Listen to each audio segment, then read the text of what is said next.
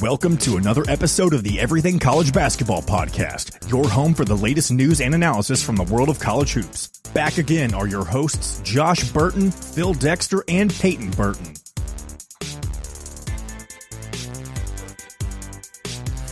What is up, you guys? Welcome back to another edition of the Everything College Basketball Podcast, episode 131. I'm, of course, your host, Josh Burton, and joining me today is my teammate, Peyton Burton. Peyton, it is a cold and snowy afternoon here in Indiana. Well, it just sums up my week of being sick. Tuesday, we went to the Butler Creighton game, got a knockoff of a big-time college basketball arena off of my bucket list, being at Hinkle Fieldhouse. We'll probably talk about that in a little bit. Amazing experience, had a lot of fun. But as soon as we got back from doing that, fucking Wednesday through even today, like, I've been sick. A couple of my family members had strep throat. I don't think I had that, thank God, but I think I just had a common cold. And then I wake up this Sunday morning, look out my window, and I find fucking snow. So it's not pretty for me, and plus Kansas went 0-2 after I said they were going to go 2-0. So it's not a good week for me, man. Yeah, we're going to get into Kansas, but I don't know. After the Butler game, I was kind of ill too. Did not feel well. The whole body aches, tiredness, all that. Then I wake up today and sinuses are hurting. So we're going to power through it, though. Peyton, you mentioned the Butler game. Let's go ahead and jump into that before we get into some other opening topics. At Hinkle Fieldhouse for Butler Creighton. And we got to see Creighton, who was our preseason Big East team of the year to win the conference, a potential Final Four team. They slumped after Maui. But what we've seen on Tuesday night in Hinkle Fieldhouse looks like a team that is starting to put it back together that could make a serious run. They are big in person. I mean, if you haven't seen Ryan Kalkbrenner in person, he is massive. And so is Baylor Shireman. That dude is huge in person. Yeah, I don't have the stats on me right now, but watching that game, I think it was a tale of two halves. The first half, they kind of struggled, which I think that's credit to Thad Matta and their defense. I thought Butler's rotational defense was very solid. Creighton wasn't really hitting any shots. Took him a while to finally get going. But once Nembhard started to hit some shots, Shireman had a very efficient night. Not sure how many points he had. I know definitely double digits, but he had some threes. All of these shots he took, it seemed like good shots. Like, none of them were forced. All of them pretty much hit the back of the net. Didn't touch the rim at all. And Ryan Kalkbrenner, he's the difference maker. He's the reason that this is the team that we saw at the Maui tournament when them and Arizona went from back and forth in that Maui tournament final. They can get it done. Hey, he's Kalkbrenner bringing back is huge on offense and defense. If this is the team that we see, absolutely they can get it done, because I was super impressed with a guy like Trey Alexander. I thought he had an outstanding game. He was so good, and you got to give a lot of credit to Creighton's switch to defense, because the paint was clogged the whole night. Butler could not get anything. And then when they did get into the paint, guys like Chuck Harris had a bad night. The guy I was really impressed with from Butler was Seamus Lukosius, if I can speak. Yeah. Yeah, Seamus Lukosius. He carried Butler. He was really their only offense. Yeah, I mean, he had some tough shots. He wanted to run there himself with. I think Hunter got a block, and then he kicked it out to him in transition. He went and got an and one. This kid's talented. He can score. Very impressed with him. And you mentioned Chuck Harris. He's one of our top 50 players in our magazine this year, and did not play well. He didn't. I think it's Creighton's defense, but he didn't hit any shots. Like, he was very passive in that first half, and when he finally started to get aggressive, just nothing was falling for him. So off night for him. Yeah, did you see the worldie that Marcus Rashford just scored to put Man United up 1-0 in Arsenal? Speaking of killing it, he's been killing it. Yeah, what a goal. I mean, there's big time implications in the Premier League. But no, shout out to Butler. That place, especially in the first half, was super loud, energetic when Butler was still in the game. Creighton's just so good. Shout out to the members of the Creighton media staff that we sat by and met. Good people, man. If you haven't been to Hinkle for a game, I suggest you go in there. Joining us now on the show is our other co-host and friend of the show, Corey Gardner. Corey, can you hear us? Yeah, I got you guys. Right on, man. We were just talking about our experience at Butler to kind of open the show up. Hinkle Magic's a real deal, man. But hey, let's talk about, obviously, man, we're a couple minutes in the show. I had mentioned, obviously, this show is brought to you by Beauty to Beast Nutrition, located in downtown Edinburgh, Indiana. It's a healthy juice bar. You guys know the deal. Stop in for your healthy teas, your protein coffees, and all that. Tell them ECB sent you for 10% off your entire purchase. Also, this podcast is presented by House Enterprise in part with the House College Hoops. Head over to our site, house-enterprise.com, for more information. A lot of great writers over there, good teammates over in the Road to the Garden, the House College Hoop folks, the Flex, the Providence podcast, which Providence is popping this year again. So a lot of good stuff. Head over to house-enterprise.com for all that. But a couple things I want to get out of the way here at the top of the show, besides the Butler deal that we went to. Let's follow up. Last week, we ended the show with a little bit of recruiting news. We talked about Ian Jackson was going to make his decision. I said that Sunday night. It ended up being Mondays when he made the decision. But we all said he's pretty much going to Kentucky. But he pulled a swerve and ended up going to North Carolina. Peyton, you're the recruiting guy. Talk to us about Ian Jackson's decision to go to North Carolina over Kentucky. I think it probably maybe fits him a little bit more going down to North Carolina. Myself included. I mean, we all, myself, Josh, and Phil last week said that he was going to go to Kentucky. Haven't really heard too much, haven't really kept up too much in date with his recruiting process and who was in the running and who was not. But the fact that he's going to North Carolina doesn't surprise me. I mean, he's the second 5-star that they got for the next year for the 2024 class. He joins 5-star point guard Elliot Cadeau. Number 1 point guard in the country, and he's number 2. So it's they got a stacked recruiting class coming in for 2024, and I think it's going to get even better. 2 5-stars, 2 4-stars now. It's the number 1 class in 2024 recruiting rankings according to 247sports.com. Big time get for Hubert Davis, and it kind of surprising, definitely. But so here's the deal. I'm sorry, Peyton, but here's the deal. What I understand, for a long time he was a Kentucky lean, and he actually had been quoted something along the lines like he knows he's going to be a one and done, and Kentucky's a one and done factory. But he was allowed to go visit North Carolina, and he said that felt like home to him with Hubert Davis and company. So I feel like that feeling like home ended up winning out. But nonetheless, good recruiting win for North Carolina, big time player. So Cats will have to be back on the board for a 2024 athlete. Hey, I want to talk about a couple other things real quick. Let's start with the Mike Brey situation. And the reason I say situation is it came out earlier this last week that he has announced through the school that he will, at the end of this year, he will be retiring. He's in his 23rd year at Notre Dame. He is their all-time wins leader, passing Digger Phelps. He's currently at 481 wins. Back in 2015, 2016, he goes to back-to-back Elite Eights with Notre Dame. Honestly, could have ended that Kentucky undefeated run in the Elite Eight before Wisconsin did in the Elite Eight. Some great Notre Dame teams, revolutionized the offensive game for a long time. Hell of a head coach. The reason I say it's a situation because in the last weeks leading up to the retirement announcement, there had been rumors on Twitter that people had been saying that Notre Dame was going to fire Mike Brey, which none of us believed, but he's announced his retirement. So I'm asking you guys, do you feel like this is a situation where the AD and the athletic department went to Mike Brey and said, listen, we love you. You've been amazing for us, but we're ready to move on. So we will give you the option of retiring on your own terms rather than firing you. I would like to think that's the truth, just out of respect to him, because he's been great down there at Notre Dame. But if you look at their roster this year and the record, they're 9-11, and I thought they was going to be a sleeper team in the ACC. They got a top 15 recruit in JJ. I can't even think of his fucking last name right now. But they got a top 15 recruit. They got Dane Goodwin, who came back as a grad senior. A lot of grad seniors. He got an experienced team with a top 15 freshman. There's no way that they should be 9-11 right now. They've lost 6 of the last 7 games. And I think they've lost... In the last, 10 games, it looks like they've won 2 games out of those. They've been on a massive losing streak, and it's not getting any better. Yeah, they just don't have it anymore. Corey, I want to hear your thoughts, but before you do, Peyton, Eddie Nketiah just tied it up for Arsenal. Jesus, hell yeah. Keep scoring goals. Fuck it, let's have a classic in the Premier League. Corey, your thoughts on the Mike Brey deal? Yeah, I think that was something that was behind closed doors of the athletic department.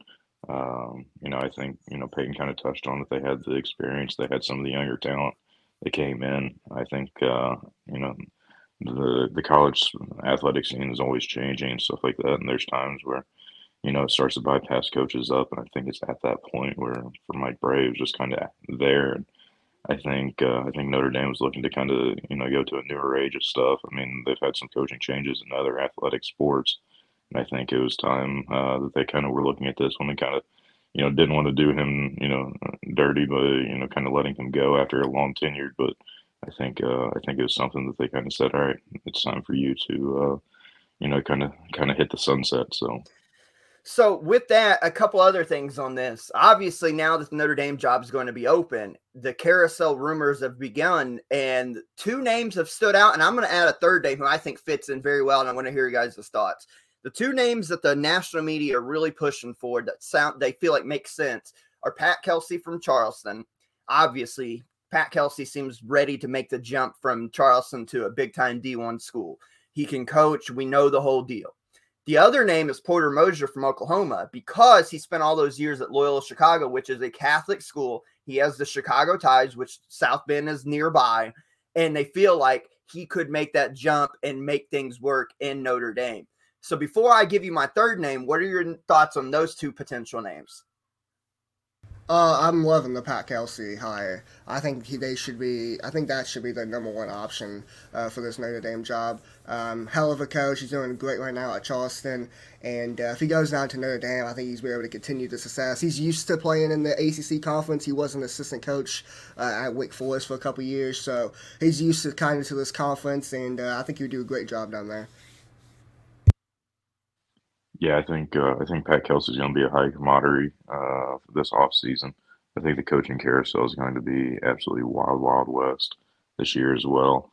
Um, I don't know if Notre Dame has enough to really pull from Oklahoma, but I think Pat Kelsey's going to be a huge go after for Notre Dame.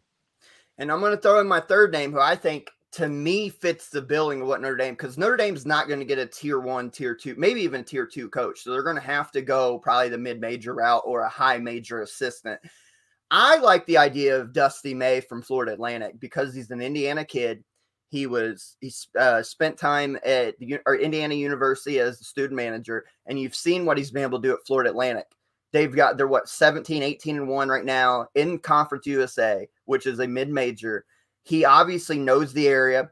He can recruit, you would think, at Notre Dame, and he's a damn good younger coach. I feel like Dusty May at Notre Dame, again, it's not going to be a tier 1, tier 2. Some people might even look at Dusty May as like a tier 3 coach, but I think that's the route Notre Dame basketball is going to have to go. It's not like their football team where they have all this tradition. I think they're going to have to go to a mid-major more than likely, and I like Dusty May up there because of all the things I just said. What are you guys saying about potentially Dusty May at Notre Dame? I think it'd be an interesting scenario, but here's the thing with like being trying to get a tier 1 coach or even a tier 2 coach. Like, I don't think that's going to happen because I seen a little bit earlier when I was looking at some stuff that people was talking about Chris Holtmann being in the running. But I don't know why would a guy like Chris Holtmann would leave Ohio State for Notre Dame because I don't know if people understand this or not, but it's so difficult to get actual transfers that's not grad transfers into Notre Dame just because they have to go to class, and that's probably the number one priority besides basketball. If you look at this Notre Dame roster, 13 kids on this roster. 6 of them are grad students or grad transfers. Well, that's a great point because I think there's that rule. I don't know if it's a Notre Dame rule or a Mike Brey rule or maybe both, where they don't take just regular transfer portal. You have to be a grad transfer if you take one. So it makes it much harder. That's a great point. That's a Notre Dame rule. Yeah. Okay. So it is Notre Dame rule. Yeah, that's a great point. So you're limited in the transfer portal. You have to really recruit the high school kids the old school way. That's a great point. Yeah, no, it's 100%. I mean, Notre Dame just being the high academic, prestigious school also, I mean, throws in a huge wrench of the kind of kid that you can get accepted and the kind of kid you can recruit and stuff also. Those are great points, but nonetheless, Mike Brey retiring at the end of the year, like I said, 23 seasons now at Notre Dame, couple back-to-back Elite Eights in 2015, 2016. Great coach. I wonder if he takes a couple years off and ends up trying to come back at a different school. It'd be very interesting to see. I know a team in Kentucky that could use him as an offensive-minded coach. I'm just saying. Hey, Hey, I do have one coach that, what do you think of former Indiana assistant, former Michigan State assistant, kind Dane of on the Fife? free agent ban five? Yep. Man, there's no offense to Dane, because I think obviously Dane as an assistant coach is A plus.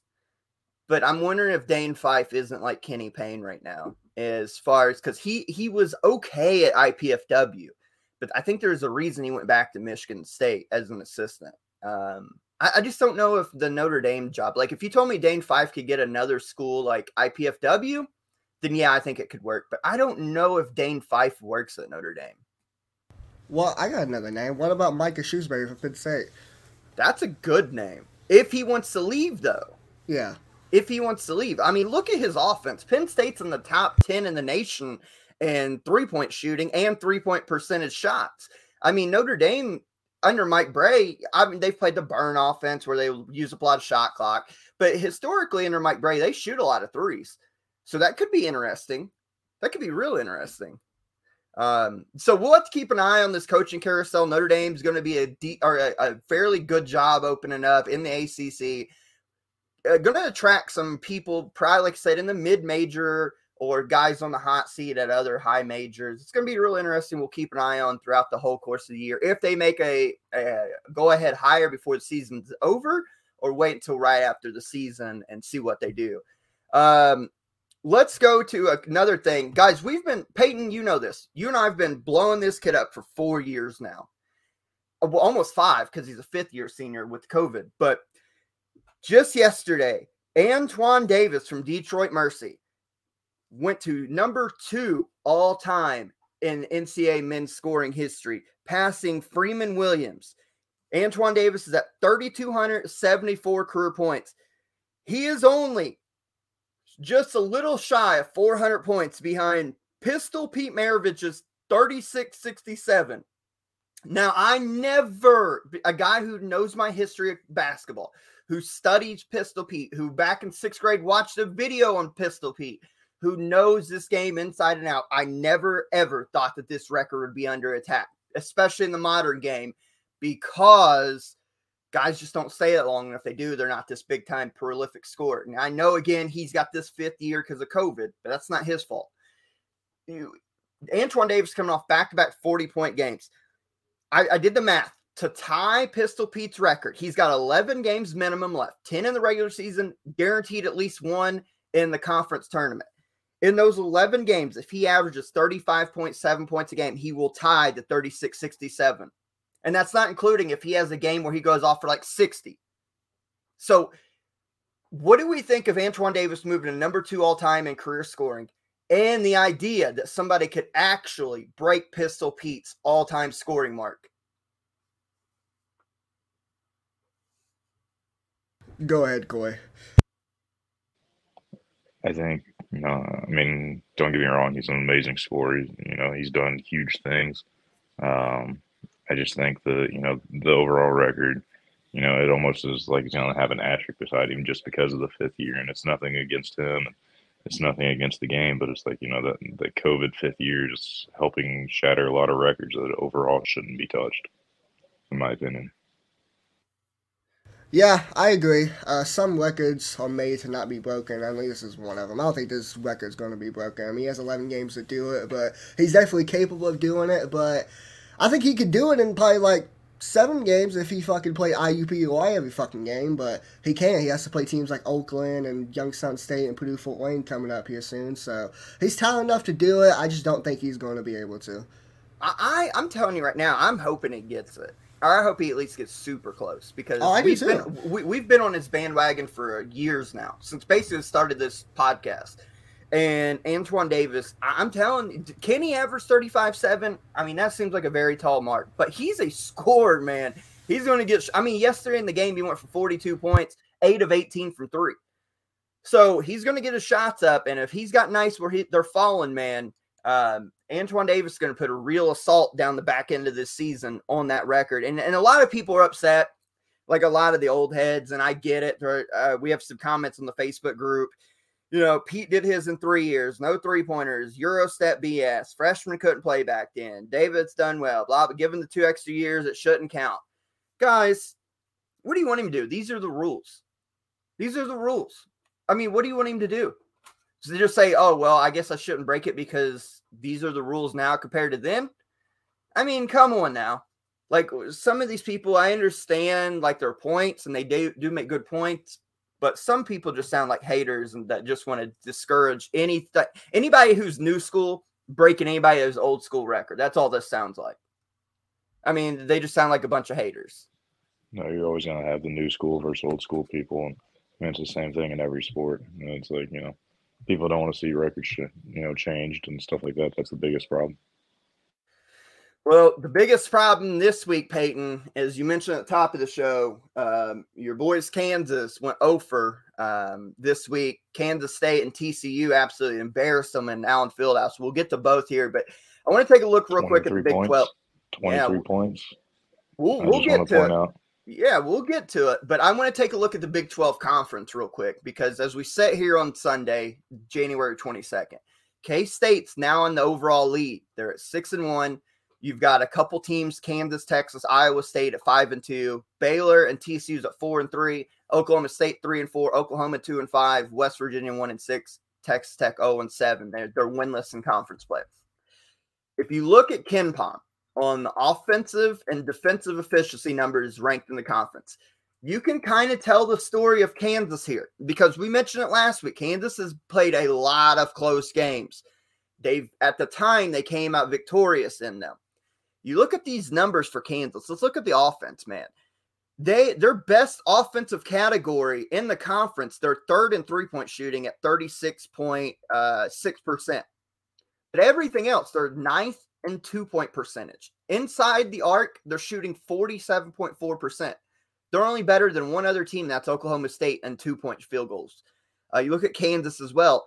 You've got their offensive rebound percentage. They're seventh in conference, only getting 29.6% of possessions and offensive rebounds. They are sixth in effective field goal percentage, shooting right at 50%.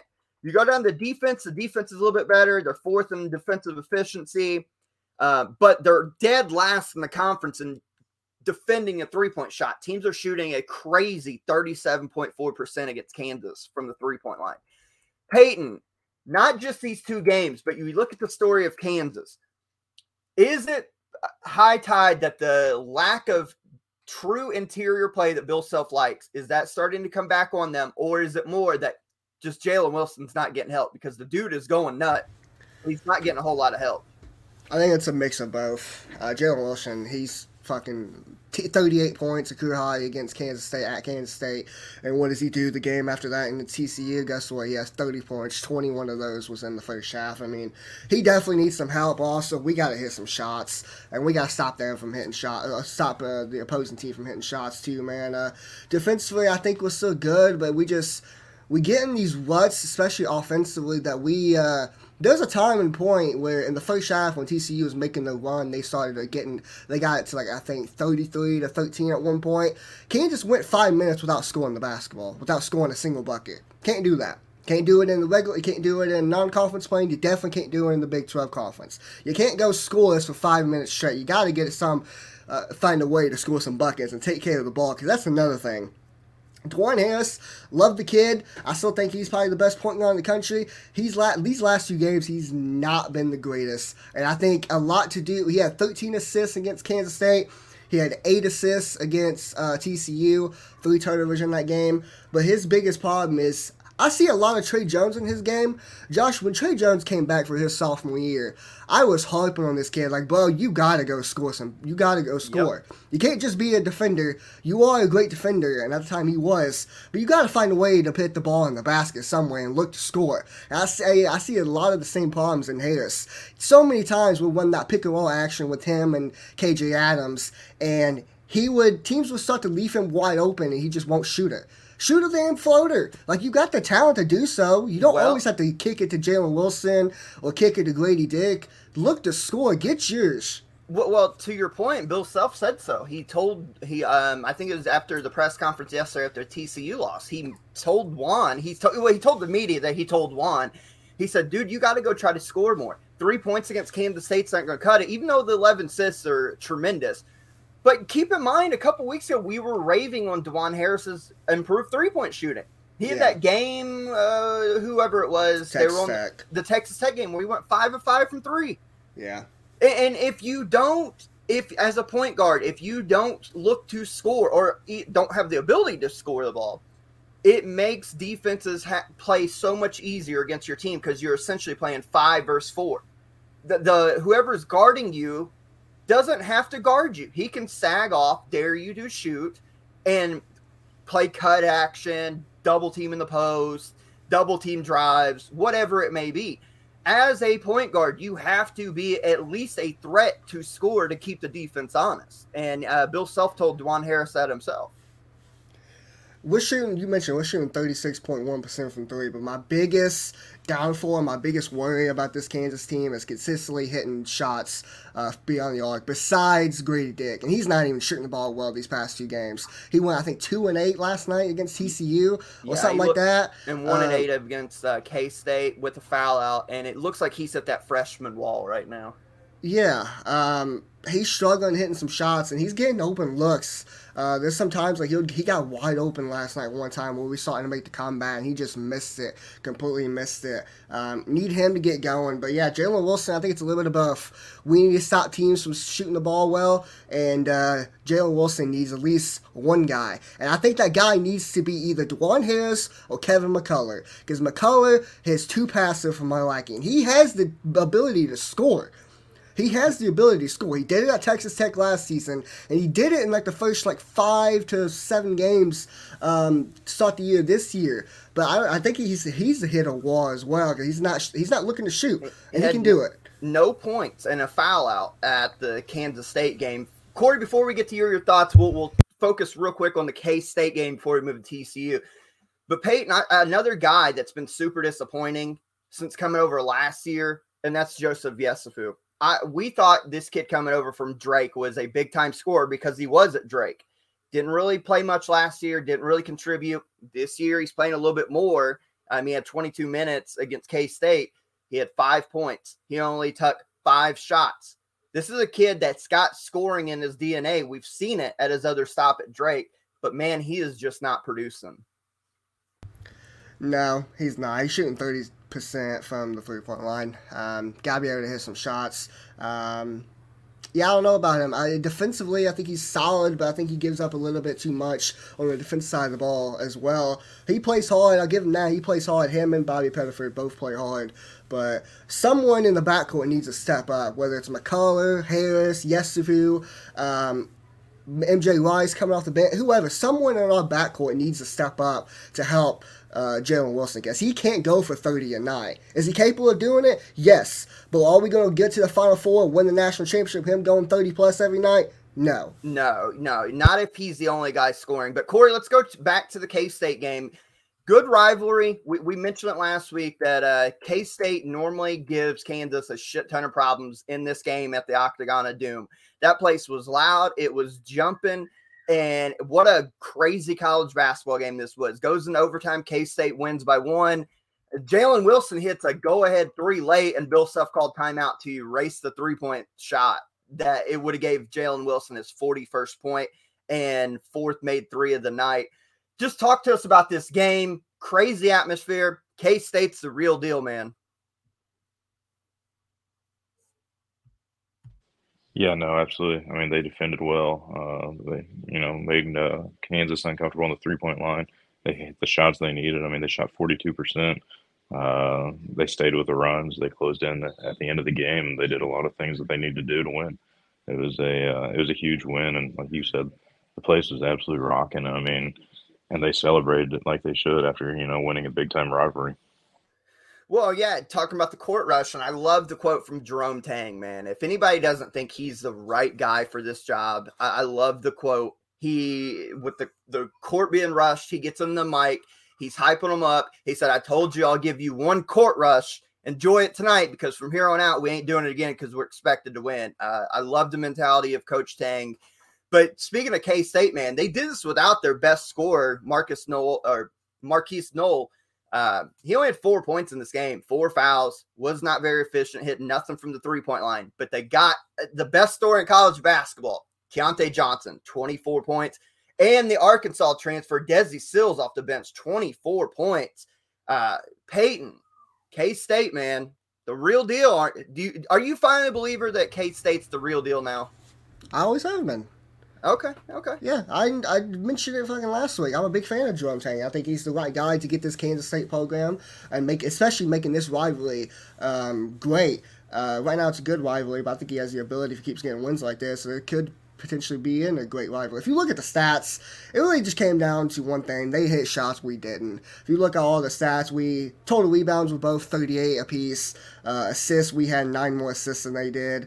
Turnovers were the same, 50 turnovers apiece. And what a physical game. Combined 49 fouls. That is ridiculous. Desi Sills, you mentioned him and Keontae Johnson both had 24 apiece.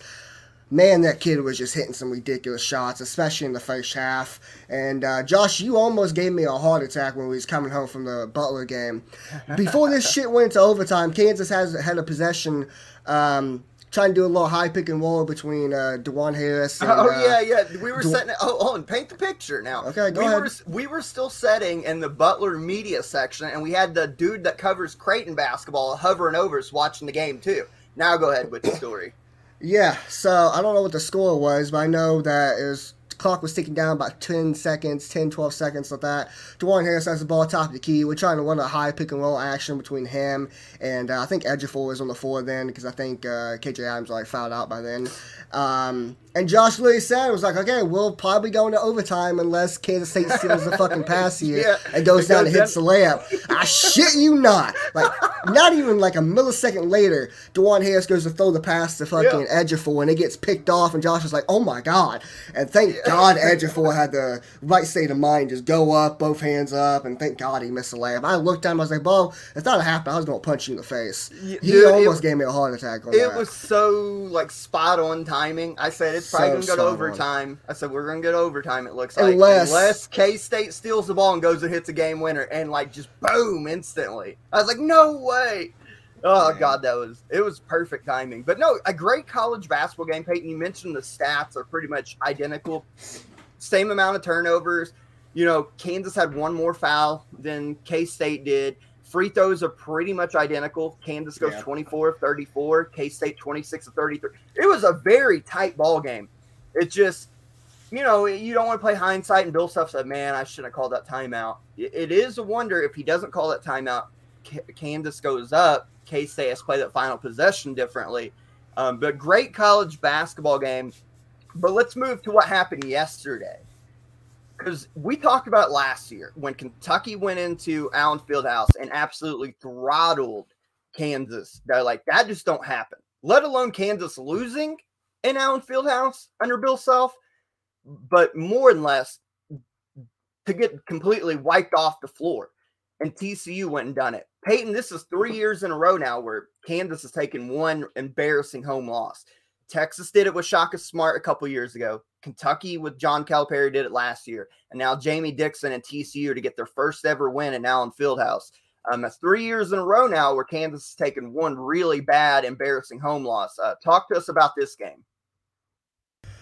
I was more frustrated watching this game than I was watching the Kansas State game. Kansas State game being on the road, losing that by 1 point with like 3 of our starters being out, and DeJuan Harris going out with an injury for a couple of minutes before he came back. I mean, that's whatever. Big time rivalry game, you're going to lose something like that. It's a hell of a game. But this blow right here pissed me off because they fucking started the game out hot. And it's one of those nights coming into the game, TCU shot 28.7% from the 3-point line. What do? They come in and hit almost everything. They shoot 53% from the 3-point line, 8 of 15 or whatever it was. They were shooting like 65% at one point. I think they were in the first half. They come in and hit some threes. That's not the only thing. They averaged 12.5 bench points. 12.5 bench points. You know how many bench points they got in this game? Everybody scored. Everybody who played scored and almost got in double digits. 39 bench points. Yeah, and I they mean, averaged 12.5. It's one of those games that they hit shots. We struggled a couple times. We started to make a run. We got it. We was down 22 at one point in the first half, and then we clawed our way back to get it to being 10. down 10 points going to the second half. I mentioned Jalen Wilson earlier. He had 21 going in the second half. I mean, he tried his best to carry this team. McCullough, 5 or 6 from the field, 10 points. I mean, defensively, he wasn't the greatest. Dwan Harris, no points, 0-4 from the field, 0-1 from the 3-point line, 8 assists, 3 turnovers. Three combined points this weekend for Dwan Harris. Yeah, he couldn't take care of the ball, and it wasn't just him. We had 17 total turnovers. Our starting 5 had majority of them. Rough game. Corey, you want to know how big of an ass whooping this was? Kansas only had 1 lead, and that was the first bucket of the game. They led 2-0, and then after that, they did not lead the rest of the way. How about Jamie Dixon and TCU, man? What a job he has done in his time at TCU. I mean, he's just taking them to a whole nother level. I mean, it's just been a constant uptrend. And, I mean, Kansas literally was the Oprah Winfrey of college basketball. I mean, everybody got a bucket against them. They shot 55%. I mean, 53% from the floor or from the 3-point line. I mean, it was almost like Kansas just stood and just handed out the points to. I mean, it was just unreal. And Kansas did everything they could to lose that game. And I mean, TCU. I mean, Peyton said it. They did shoot lights out, but I mean, TCU just absolutely dominated the entire thing from start to finish. So. And they lost their big man early. Eddie Lampkin goes down. I never did hear what it was a high ankle sprain. High ankle sprain. So he goes down. They lost their big 6'11" dude, but it didn't matter. You talked about Kansas Twitter too. Through the course of this game, they were a lot complaining about Kansas just does not have size to match up with a team like TCU. TCU was just absolutely railroading them in the paint, it sounded like. And, of course, hitting the threes, like you mentioned, shooting 53%, going 8 of 15 from the 3-point line. This was an embarrassment. Peyton, is this a trend now where Kansas takes one really bad home loss? Because if you remember, though, hindsight, after Kentucky went in and put a whooping on last year, after that game's when Kansas started turning on and ended up winning a national title.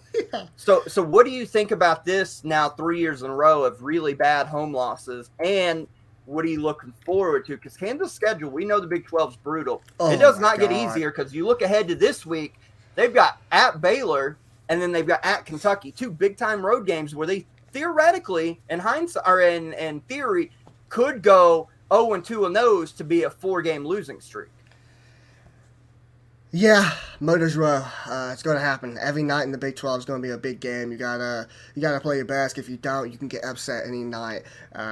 Definitely the best conference in college basketball by far. And too, coming off of a fucking tough loss like this at home. And the thing is, we were flirting with it. At home, we were combined like 8-point margin in the last 3 home games in the Big 12. So, we could have lost to Oklahoma State. We could have lost to Oklahoma at home. Ended up pulling those ones out. But eventually it's going to happen sooner rather than later, so I'm glad it happened now. But I don't like these trends. Like, come on now. It's Allen fucking Fieldhouse. It's the toughest environment to play in college basketball. And you mentioned Kansas fans going to lie on Twitter. Yes, it is. Shut up. You mentioned Kansas fans going to lie on Twitter about how small we are. 42 points in the paint for TCU.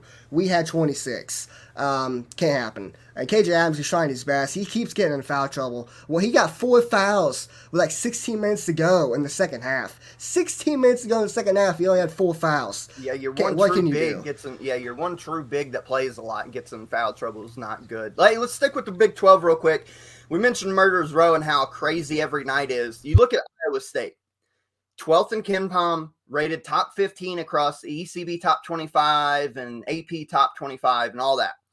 Tuesday night, they beat Texas at home 78-67. Then yesterday, they go to Oklahoma State and lose by 2. I mean, the Big 12 is just a grind this year, fellas. Yeah, no, it's definitely the toughest conference in the country. Most depth, and every single night you have to have your stuff or you're getting blown out of the waters. And that's just the way it is this year. The Big Ten's been that in the past. The ACC before that. But this year, the Big 12 is just lights out above everybody else, it seems. Peyton, I said Kansas go. Caleb Gould had Go 0 ahead, points Peyton. in this game. Caleb Gould played 17 minutes, 0 points in this game. They did their best to shut him out. And Oklahoma State, I mean, they're tough. Avery Anderson, the third, is a baller. 18 points, 5 assists, 3 rebounds. Mike Boynton's got himself a hell of a player, and I think they're a dangerous team if they can get into the tournament. Well, speaking of dangerous, we mentioned that Kansas' next game is at Baylor, and we'll preview that here a little bit later. But outside of K-State, Baylor's probably the hottest team in the conference right now. Coming off that 3-game losing streak, well, now they've won 4 in a row, beating West Virginia, Oklahoma State, beating West Virginia, Oklahoma State, Texas Tech, and Oklahoma.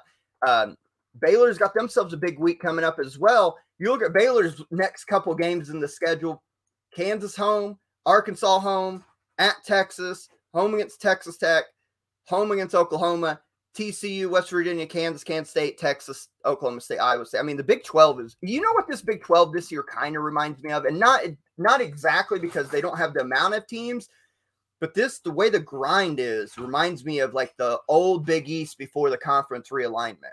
Remember when you had, 13 teams or whatever, and like 10 of them were really, really good, and everybody beat the shit out of everybody? That's what it kind of reminds me of. Yep, I agree. And the biggest difference on this Baylor squad, the 3-game loss that they had, or 3-game losing streak they had against Iowa State, TCU, and Kansas State, I mentioned it. They had problems defending the ball. They couldn't defend. Iowa State, they gave up 77 points. TCU, 88 points. Kansas State, 97 points. All of those were losses. Guess what? In the last 4 games, they gave up 78 to West Virginia, but that was on the road. They go play Oklahoma State at home. Guess what? Give up only 58 points. Then they play Texas Tech at Texas Tech. 74 points they gave up. And then just now they play at Oklahoma and gave up 60 points. And this Baylor squad, they got one of the best backcourts in the country. And if they just figure out defensively, like I think they have, they're the number 2 ranked offense in KenPom for adjusting efficiency. So their offense is great. They need to figure out defensively. I think they're starting to do it. Well, this is a great segue because we've talked about defensively all year. Let's go to the West Coast. Let's move our attention away. Let's go to the West Coast real quick because Gonzaga had their, not NCAA record, but the current longest standing home streak at 76 games snapped Thursday night at home in the Kennel to Loyola Marymount. They got beat 68-67 at home. This is a team that had started putting a bunch of wins together, but we talked about their defense is terrible this year. Look at all the points, even in the wins they're giving up. I mean, there's no shame giving up 90 to Alabama. We're not faulting them for that. But look in the conference play. They give up 88 to Pepperdine. They gave up 75 to San Fran, 76 to Santa Clara, 74 to BYU, 75 to Portland. And I get some of these like Pepperdine and Portland, they're still scoring 111 and 115 points. But man, their defense, even last night, they bounced back and got a win on the road at Pacific, but they gave up 90 points. They're 89th in defensive efficiency, effective defensive efficiency in KenPom, in the nation, 89th. This is a Gonzaga team that struggles to defend the basketball. Lucky for them, they put up a shit ton of points. But what do we make of their 76-game home winning streak getting snapped Thursday night by Loyola Marymount 68-67? Cameron Shelton was a baller in this game. He had 27 points, 2 assists, 9 rebounds. He played pretty much the whole game, 39 minutes. He was a star. He's probably the best player on the floor. Drew Timme, I mean, 17 points, 7 rebounds, kind of a Drew Timme type of a game. But Nolan Hickman, he had 12 points, 6 assists. It's the same thing with Gonzaga that we were talking about. The guard play has to be better, and they got to defend the ball. And that's something that they don't do, and they haven't done all season long. If you look at the past couple years, defensive efficiency rating for KenPom for Gonzaga, they've been in top 10 the last 2 years. This year, you mentioned it, they're 89th? Probably, I think the lowest they've been since they were, I'm trying to look at it. They've been top 20 defensive efficiency since 2016 till now. It's the worst rating since then, and they got to get it out. They got to figure it out defensively. Got to. Corey, your thoughts on this? Yeah, no, I mean, you guys kind of touched on it. It's like when you give up those or that many points every single game in and out, it's like, I mean, you have to be at your all-time best when the offensive end. It's like one little slip up, you're going to drop 3-4 games potentially in the West Coast now. And it's like, it's just got to be, got to be better. I mean, like you said, what'd you say? No, just I'm going to put this out here because now I still think Gonzaga loses another game or two in conference this year. I think they end the WCC with like 2 or because I still think that St. Mary's is going to beat them. And I think now at this point, they're going to get upset by somebody else. So I think they're going to end the WCC with 3 losses at least. That's going to put them, they're not going to be the number 1 seed, obviously. I see them coming in the tournament as like a 4 or 5. And especially you put them as a 5, they're going to get a really tough 12 seed.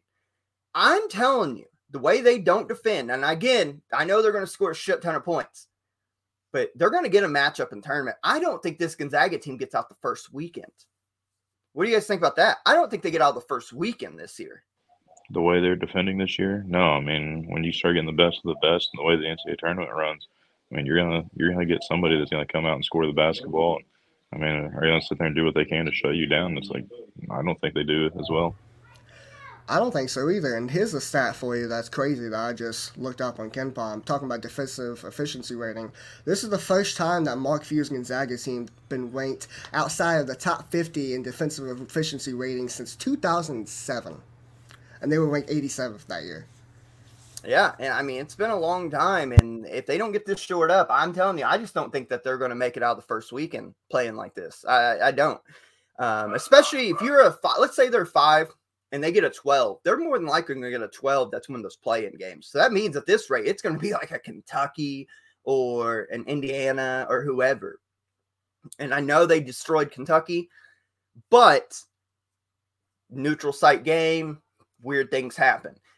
Speaking of Kentucky, they're starting to put it together. I'm still very hesitant on saying, oh, we're back. But now they're 13-6, 3-game win streak.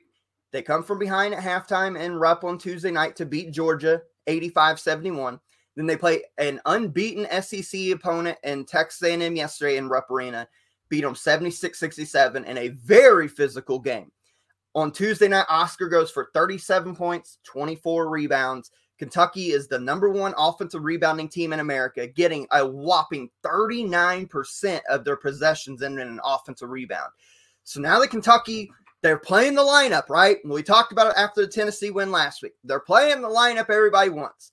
By the way, this lineup coming into yesterday's game, they played like 60 possessions together, so it's a very small sample size compared to other teams starting or their lineups having like 300 possessions. But this lineup of Kason Wallace, CJ Frederick, Antonio Reeves, Jacob Topp, and Oscar Tshiebwe has been the most efficient offensive lineup in college basketball since 2019-2020. Basically, what the metrics say is that what this is equivalent to, how efficient they are, is like this 5 scoring 300 points a game. That's how efficient this 5 has been. And this is the same 5 that played a shit ton of minutes yesterday against Texas A&M in the win. What do we make of Kentucky now? Are you sold that Cal has seen the light? And because Xavier only played 11 minutes Tuesday night against Georgia, played 8 minutes against Texas A&M yesterday. So are we sold that Cal has seen the light and playing this lineup where you have to guard everybody on the floor, that opens the floor up for a guy like Oscar, opens the floor up for driving lanes, and has shooters on the floor? Are we sold Kentucky's turned the corner now? I'm not fully sold that they've turned the corner. It's still a wait-and-see approach for me. They've done it 2 games in a row. They've done it the last 2 games, but you mentioned it. First half against Georgia, they looked awful. They was down, I think, as many as 15 points in that game in the first half, and they rallied back, but ended up winning that game. But the last 2 games after that Tennessee win on the road, they've been at home. Let's see if they can continue the trend. Let's see if they can do it on the road, because they're going to have to Tuesday night when they get Vandy, and that's Josh, you know better than anyone, that's a tough-ass environment to play. Let's see if they can do it there, and then they get Kansas Saturday night. That's their first big test since the Tennessee game, and luckily they get him in Rupp Arena, but the thing is like if it's a close game there, I don't know if he's going to stick to his guns, if he's going to play that lineup or not. But if they do, I think they got the talent, they got the pieces. And if they start hitting shots, if they start getting consistency, the 3-point rating from Antonio Reeves and CJ Frederick and whoever the hell it is, Kason Wallace, if they can consistently hit shots, and I still think they can get to a Final Four. They got the fucking pieces. Is Cal going to get into his own head again? He's going to fuck it up for him. It's a wait-and-see approach for me. I don't think they turned the corner, but I think they're starting to peek around the corner. Well, and defensively too, Corey, they're starting to play a lot better defensively. I mean, you held Tennessee to 56. The first half against Georgia scored like 40 points, but then they held them to 31 in the second half. Texas A&M held Texas A&M to 67 points. Defensively, they're starting to turn the corner. They're still 66th in the nation as far as effective defense goes, but they're starting to lock in a little bit more, shooting the three ball pretty well, 36%, almost 37%. Yesterday against Texas A&M, they shot 32 threes, the most in a Calipari era game since 2011 with Brandon Knight and company. They hit 11 of them, but their shooters, CJ Frederick, Antonio Reeves, Kason Wallace, had a lot of open threes that just did not go in. Let me hear your thoughts on this, because I told Peyton off air. They continue to get those offensive looks because they're running better offense. They're getting their shooters open.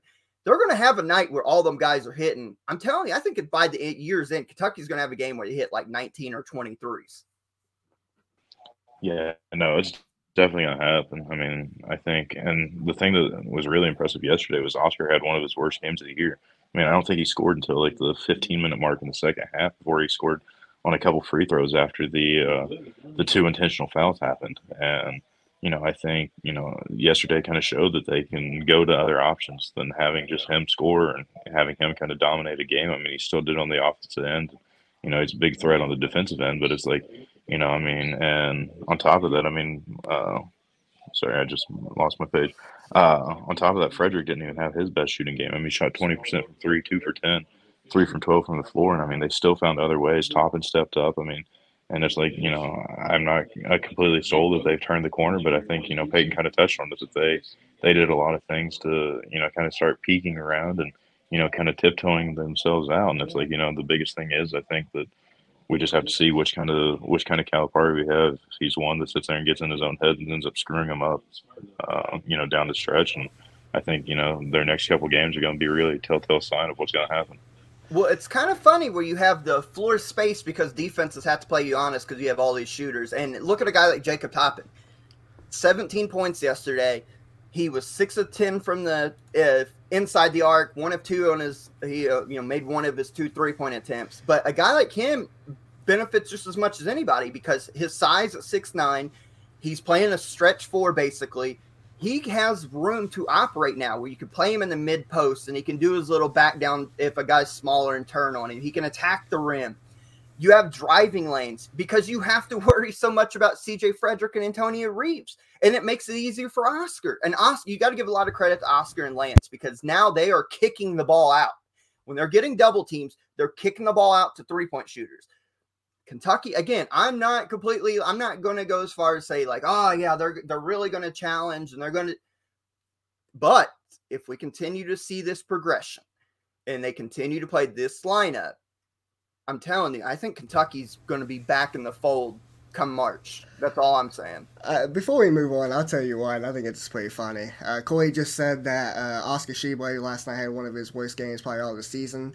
7 points, 17 rebounds is what he had last night against Texas A&M. This is coming off of his fucking performance against Georgia, where he probably had the best performance he's had probably in a Kentucky uniform, probably last year, period. 37 points, 24 boards against Georgia. He put this team on his giant-ass back, and that was National Player of the Year. And I'm saying it, it's probably the best game he's played in a Kentucky uniform in his career. And I completely agree. I don't see how it gets much better than that. Let's move on real quick. Let's move on real quick. The game of the day yesterday was Arizona playing host to UCLA. UCLA red hot coming in. Arizona gets a pair of big wins this week after not looking impressive the last couple of weeks. They held UCLA to 52 points. And here's the thing. We rail on Arizona's defense. They're 45th in the nation. But, man, they held UCLA to 52. Arizona looked real good yesterday. Yeah, they did, but they can't hit shots, and neither did UCLA in this game. Both teams shot under 30% from the three-point line.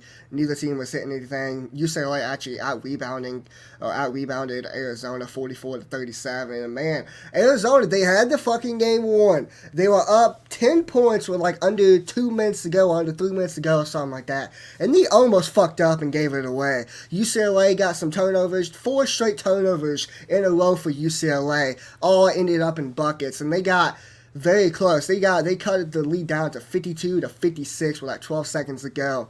And Tiger Campbell had the ball after the huge block, but I think it was Jaime Jaquez Jr. Then Dean Bona blocked another shot or layup. They got the ball back, Tiger Campbell dribbling down the floor, and man, I don't know what it is this year, but end of game situation is just so poorly executed because he got down the lane very quickly with like 12 seconds to go, and you're down 4 points. He tries to go for a two-pointer. He tries to do all this fancy shit. But the thing is, like, his first move, he did a hesitation, and he got so much space that he could have just shot the three, and he just hit a three before that, too. So if he hits that, they're now down 56-55, no timeouts.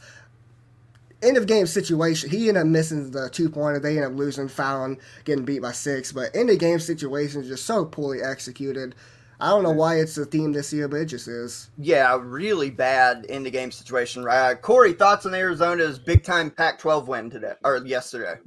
Yeah, it's a good thing that UCLA couldn't score the ball any better than they did because they did every single thing they could to lose that game. I mean, Peyton touched on it, but the end of the game, I mean, the turnovers, the forced passes, the lazy stepping to the ball, I mean, just everything. It was like they just went into relax mode and, I mean, tried to give away the game. I mean, it was just unreal, but, I mean, they did, you know, definitely step up the defense. I mean, holding UCLA to 31%, 20% from three. I mean, UCLA had some looks that just didn't go down. I mean, some of their best scorers just didn't convert. I mean, 5 of 17 shooting from Jaquez and, you know, Clark. I mean, 4 for 13. Campbell, 5 of 18. So, I mean, there's a lot of forced shots also, but it just looked like neither team could really get in a rhythm. And, you know, just a lot of the game just wasn't very smooth. It was kind of a bad basketball game, I thought, in my opinion. After watching both teams yesterday, at their peak, when they're playing their absolute best, what's the ceiling for both teams? UCLA, in my opinion, could potentially be a Final Four team if they get in their rhythm and play to their peak. I mean, they score the ball like no other. And I've been the hardest on them. Arizona, I'm still not completely sold. They have, pro guys, size wise, and I mean efficiency on the offensive end.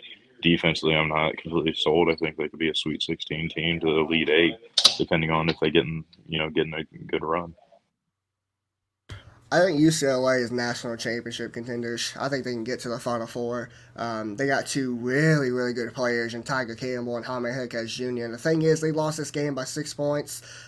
Who's to say if Mario Bailey plays in this game, it's a different story. They still got 2 5-star recruits in Bailey and Dean Bona. They got a lot of talent. Defensively, they're great. Offensively, they just need to hit some shots they didn't do in this game. Arizona, like Corey said, I'm not sold. He's not sold on their defense. Neither am I. But I'm not really sold on their guard play either. I think their front court is probably still the best front court in the country. But their backcourt, Courtney Ramey, Kirk Carissa, Pelly Lawson, is this. It's a solid backcourt, but I don't think it's a backcourt that's going to get you to a Final Four this year. I'm not sold on them.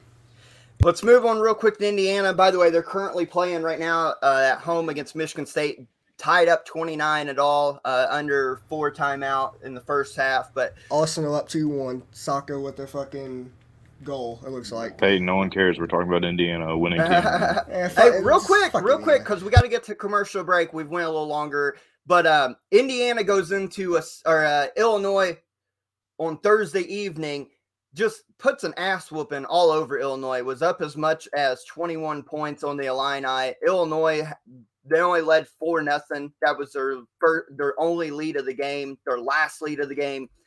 Indiana looked damn good in this game. Trace Jackson Davis, 35 points, 15 and 19 in the first half. Him and maybe outside of him, the player of the game, Jordan Geronimo, combined for 12 of 12 from the field. Speaking of Geronimo, 13 points in this game, 8 rebounds.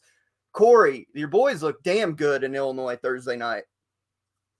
Yeah, no, they came into that game and absolutely just dominated in every aspect. I mean, they shot the ball. I mean, they're leading the Big Ten at 50.9% from the field, third in the overall NCAA right now. And it's like, I mean, they defended, they blocked shots, they rebounded, they scored the basketball. They did everything that they need to do. And, I mean, like you said, Illinois got out to that 4-0 lead. I know a couple of my friends texted me and said, what kind of game are we going to have? And then all of a sudden, Indiana flipped the switch on, and they never looked back. I mean, Trace Jackson Davis looked like he was the best player on the floor again. I mean, it's upsetting that he's in the same conference as Zach Edey because he should definitely be contending for player of the year. But I mean, overall, it's just absolutely unreal. He also took full advantage. Not Kingston. Wow, I didn't know we're switching over to WWE already. So. Kofi Coburn being gone, so it was definitely huge to see. And then today going into the Michigan State game, Indiana started out slow and came back and have a lead again. So, I'll let Peyton go because I know he wants to tear on me a little bit. No, I ain't doing it. I shouted out Indiana last week. I don't know if you listened to the podcast or not, but it was one of my shout outs. They're starting to play well. This is probably the best performance I've seen at Indiana pretty much all season long. You can probably say the North Carolina game, but the difference is they did that at Assembly Hall. The real Assembly Hall. Sorry, Phil, I know you're not on this show today, but not the real Assembly Hall. Don't even give me that crap. Don't even give me that crap. And Assembly Hall is not anywhere near the Illinois border. I know. That's why I was just saying, if you give me a minute to fucking say it, damn it. Terrence Shannon Jr., he's great. He had 26 points, but my question watching this game, and I know Terrence Oglesby from Phil 68 and a bunch of other people were saying it, why, when TJD was going off, why the fuck did they never send a double team out of his ass? They decided that they were going to play him 1v1, and that's great. That's great if he's not going off. But as soon as he starts getting hot, you got to run a double down. Yeah, immediately. As soon as he catches the ball, throw a double at him. Make him pass. Make someone else beat you besides TJD. Because that's pretty much what happened. TJD beat them pretty much by himself. He had a lot of help, but TJD was a fucking monster. Very efficient. 13 of 15 from the field. Amazing performance. Yeah, Jordan Geronimo, 13 points. Like I mentioned, he was 6 of 6 he had all 13 in the first half. A guy, too, real quick, Jalen Hood-Schifino starting to come into his own now. He is looking the part. If you looked at the stat line, he only had 10 points. 4 assists, 4 turnovers, but his ability to get in the lane now off pick and rolls is open this whole floor up for Indiana. He is turning into a really good guard, and if Indiana could get Xavier Johnson back, more so than Race Thompson, if they could get Race Xavier Johnson back today. Oh, is he? Okay, so I've got the game on the background. Indiana's up 34-29 with a minute 20 in the first half. But if they get Xavier Johnson back to help out Hood-Schifino in the backcourt, Indiana's going to start blossoming even more, I think. But good win for Indiana. Starting to turn the corner, it looks like themselves.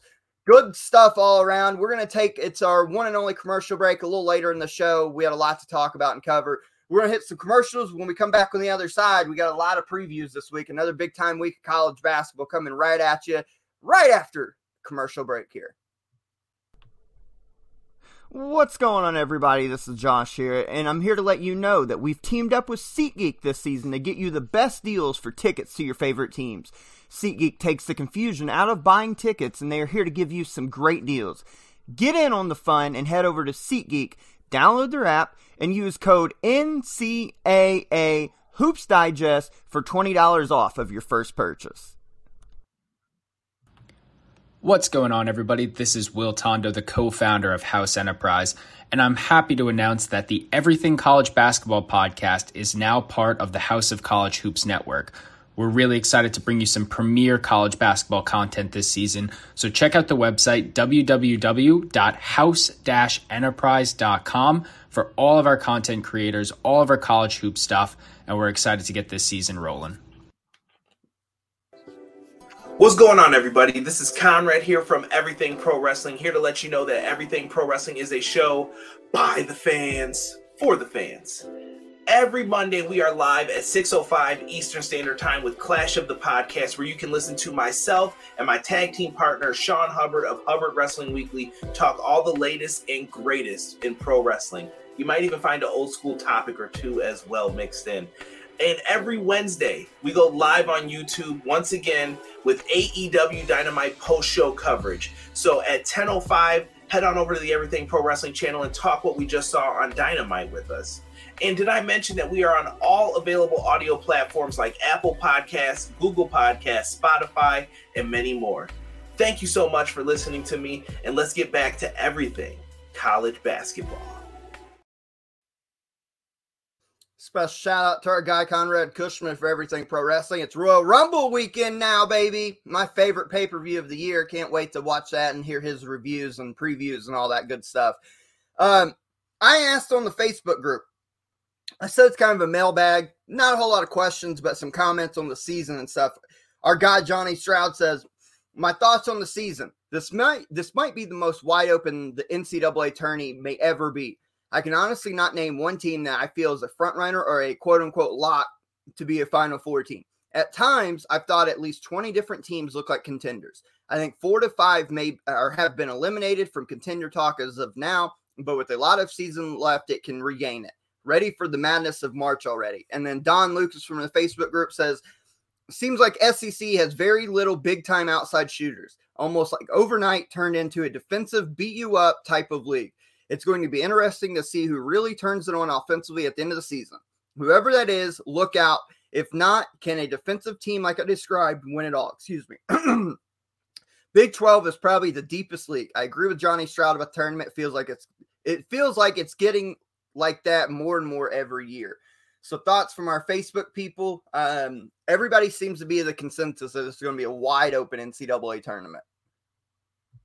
Oh, yeah. At least 20 teams definitely are contenders to win the national, especially not only to win the national title, but especially get to a Final Four. I mean, you got teams like Creighton, who's unranked, who's like sitting at like 12-8, 13-8, whatever they are right now. But they still got the talent to get to a Final Four. We mentioned Kentucky. Kentucky struggled, especially early on in the season. They're starting to get it figured out. They're definitely Final Four contenders. Indiana right now, they're up 37 to, looks like 32. Yeah, 37-32. They're starting to get it figured out. They are Final Four contenders, it looks like. They got the talent to get to a Final Four. It's definitely wide open, and it's definitely going to be an interesting tournament. And I'm very excited once we get into March.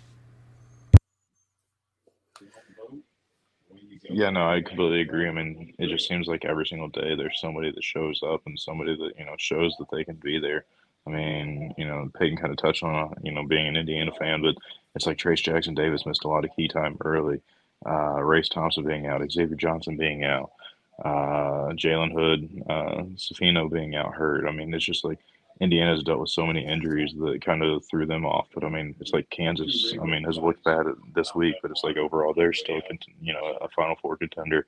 I mean, I think, even teams, I'm going to go from a little bit far of a stretch, but like Ohio State, Ohio State starts out as a top, in the top 15 and all, it's fallen off. I think they still have the talent things figured out and rolling. I mean, there's a lot of basketball left. I mean, Kentucky went through a huge stretch where, they've fallen out and not even receiving votes, but, are starting to turn the corner, peaking out. I mean, there's just so many teams this year that have the talent to kind of get there. It's just been unreal. It's going to be, it's going to be a March Madness to remember, I think. Hey, real quick before we get into previews, I want to ask you guys, since it brought it up the way Johnny had worded that. As we sit here today, give me your 4 best teams in college basketball. Oh, shit. Well, I know definitely my top 2. My top 2 is definitely Bama, number 1, Houston, number 2. And the reason I'm giving Bama number 1 over Houston is because I think Bama plays in a tougher conference, and they've just... I think Bama beat them. Yeah, true. They beat them head-to-head, and I think Bama just looked better in their starter conference play and pretty much the whole season. So I think Bama's number 1, Houston's number 2. Number 3, oh, man, fuck. That's when it gets tough. Top 2 is easy for me. Houston and Bama and Houston. But, I mean, you could still fucking throw Purdue 3. That's okay. Top 3 is easy for me. 4th, it's wide open. I mean, you can go fucking whoever you want. You can go Kansas State if you want to. I've seen people has Kansas State top 5. You've had you took the words right out of my mouth. Pretty much, I think the top 3 are fairly easy in some order: Alabama, Houston, Purdue, and then I'm going 4th, Kansas State. They replaced Kansas right now. Yeah, oh, it's hard to argue that. It's amazing that we're in a conversation that there's 3 clear-cut top 3, and then number 4 through, however many are just such a jumble right now. Like, when's the last time you could say that it's been going on in college basketball? But it's probably going to change, though, again this week, because Which leads me into this week, we got some big games, not only in conference, but this weekend we got the Herald of Big 12 SEC Challenge, which could be, honestly, the top two conferences in college basketball. So let's get into the previews here now. Tomorrow evening, or today, whenever you listen to this, on Monday, Kansas at Baylor. We alluded to it a little bit ago, Peyton. The Jayhawks go to a surging Baylor team. It's a tale of two different teams here. Let me hear your thoughts on this, because I think this could be very interesting. Fuck me. It's probably that motor as well. Like I said earlier, gonna get everyone's fucking, you gotta be fucking ready to, you gotta be prepared to fucking go to war, especially in the Big 12 this year. Fuck, being at Baylor, I mean, it scares me to death, especially how well they fucking played so far the last 5 games. They've won 4 in a row. Defensively, they've looked better. Probably, in my eyes, they got a top 5 backcourt in Flagler, Cryer, and Keontae George. If they can defend and they can hit some shots, I think Baylor can win it. And actually, I think it's crazy I'm going to say Kansas loses 3 in a row, but I think they will. Baylor's going to get the job done. I think it's going to be a close, low-scoring, defensive fucking war. Under 70 points. I think Baylor wins 68-64. Not looking forward to this game at all. Baylor's number 2 in effective offense right now in the nation, as far as efficiency goes. Shooting 36.2% from 3, but keep in mind what I mentioned, Kansas is towards the bottom in the conference of defending a 3. Teams shooting 37%. If Baylor hits 37% of their threes that they take against Kansas in this game tomorrow night, Baylor wins by a comfortable margin. I'm not saying like 15. I'm saying like 7, 8, 9 points. So with that, I'm with you, man. I want to think Bill Self gets this right, because it's not often we see Kansas go on an extended losing streak. I just think that right now, if they don't get the help needed for Jalen Wilson, if DeJuan Harris doesn't start scoring the basketball, if KJ Adams doesn't continue to play well, Baylor's a bad matchup on the road for them. I'm going Baylor in a, let's say, 72-64 effort. Jalen Wilson going to be tremendous, I would think, again, but this is a bad matchup with Kansas currently playing the way they are. I think Kansas is going into this game with a huge chip on their shoulder after getting embarrassed by TCU.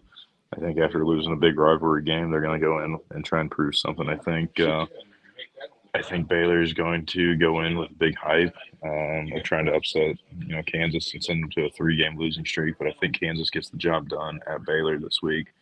I think it's going to be like a 76-69 point game. I think Kansas gets it done, and unfortunately snaps the streak, and so Peyton has something to talk about next week.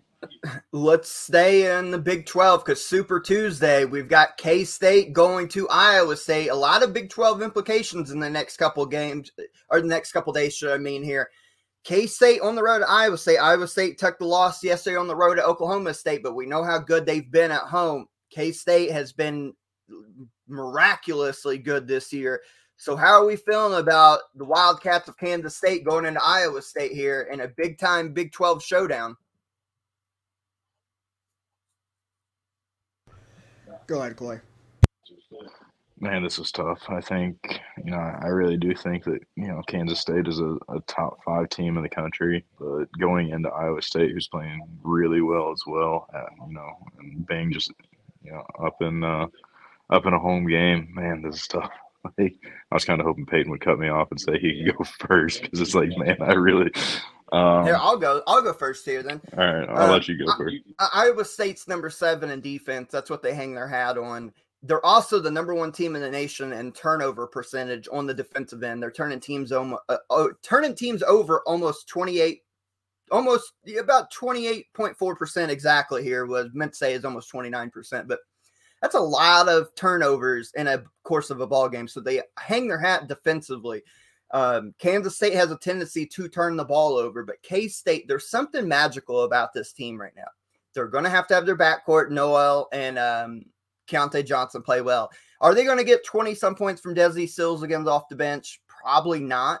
But if their backcourt, if Noel picks his game back up, continues to score like he had prior to the Kansas game, Keontae Johnson gets you 15, 20 points.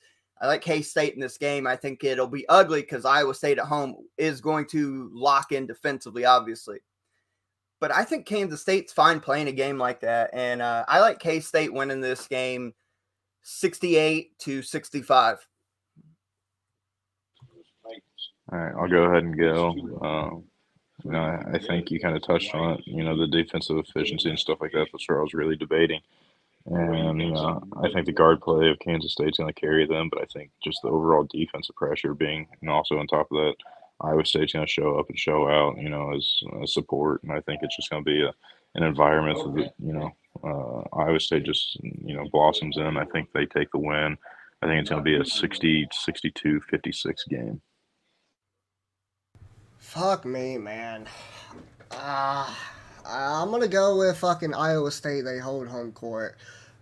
Cyclones gets the job done in the close one. Man, Kansas State, they're fucking tough. They're physical. It's hard to go against them right now, isn't it?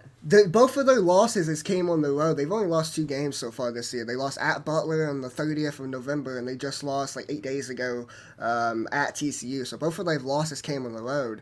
It's so tough, man. They're so physical. They're so tough. Jerome Tane's going to have these boys ready to go. They understand that if they want to win the Big 12, they can't really afford to lose games like these. And honestly, they when the polls come out, the ECB and the AP poll comes out tomorrow, they might be a top 5 team. They might. Going into this game. Yeah, they might. We'll see, but I don't think they're going to beat Iowa State. If Iowa State would have beat Oklahoma State, then maybe I would have leaned towards Kansas State.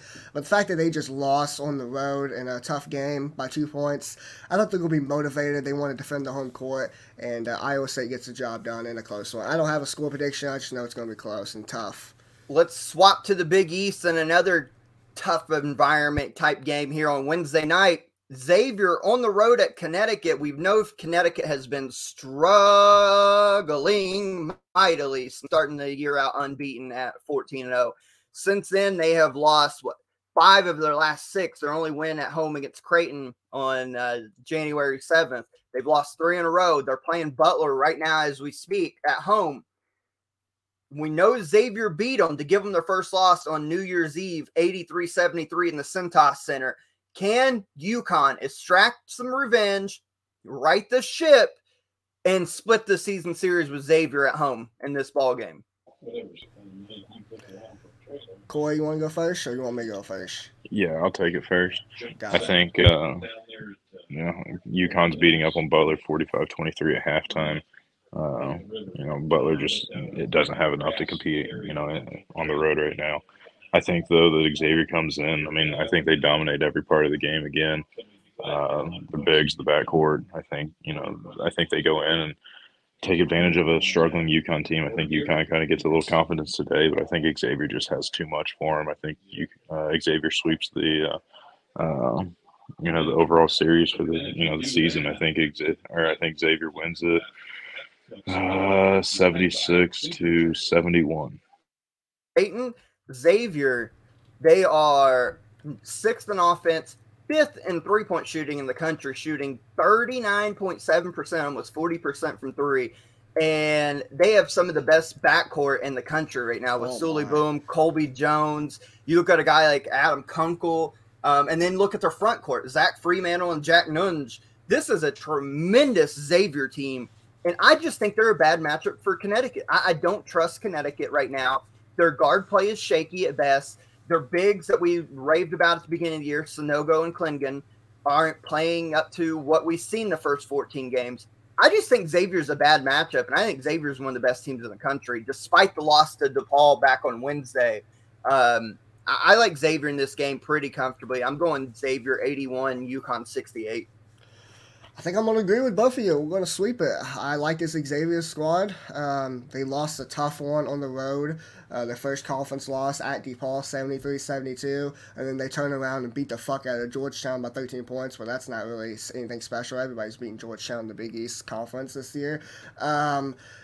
I think they're going to sweep it. I think they sweep Connecticut. Like you said, I don't like Connecticut's guard play. I think it's shaky at best. The one thing I think Connecticut could do is hit some shots because Xavier, you mentioned they shoot 39.7% from the three-point line, but they also give up 36.2% from the three-point line defending the three. So they don't really defend the three that well either. So if Connecticut can hit some shots and maybe their backcourt, either Tristan Newton or whoever it is, can get going, I think Connecticut could upset them.